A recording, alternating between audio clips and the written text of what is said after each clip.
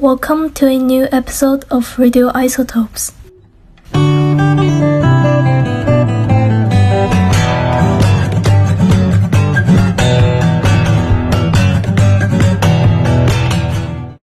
In today's episode, we will be discussing the use of carbon-14 in studying the movement of water. Carbon-14 is a radioisotope whose symbol is C14 that has 8 neutrons and 6 protons.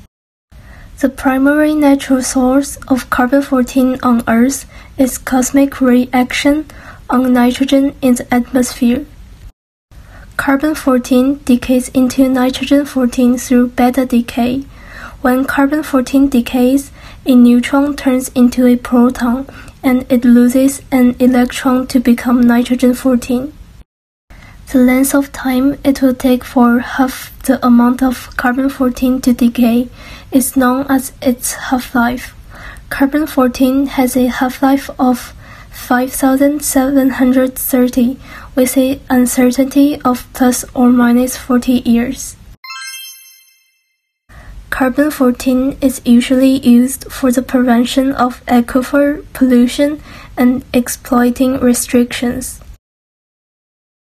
Water radiocarbon dating can provide a mechanism for monitoring, understanding, and controlling the exploitation of aquifers.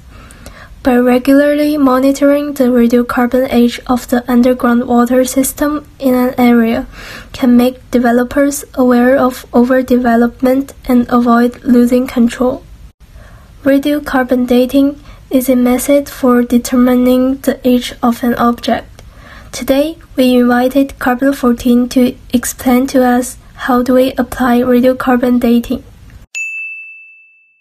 Hi, I am Carbon-14. Today I'm going to introduce how people use me to measure the age of underground water to you. Carbon-14 is constantly produced from the atmosphere. Plants and animals both on the ground and water continue to absorb carbon dioxide containing carbon-14.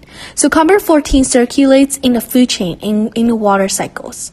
When plants and animals die, the carbon-14 in their bodies is released into the water and begins to decay. After one half-life, there's only half of the carbon-14 left, and after 2 half-lives, there's a quarter of carbon-14 left, and so on. Therefore, the age of underground water can be known by testing the amount of remaining carbon-14 in it. Thank you, Carbon-14. Regular monitoring of the radiocarbon content of underground water can understand the stability and changes of the source water. The decreasing radiocarbon age of water indicates that surface water has infiltrated into groundwater. This may be caused by excessive extraction of water wells or expansion of drilling in other areas, which shows that the contaminated surface water may eventually pollute the supply of drinking water. Radiocarbon dating plays a big role in this process, but it also has a big limitation. For underground water dating, carbon-14 dating is currently most commonly used, but the upper limit of this method is only about 50,000 years.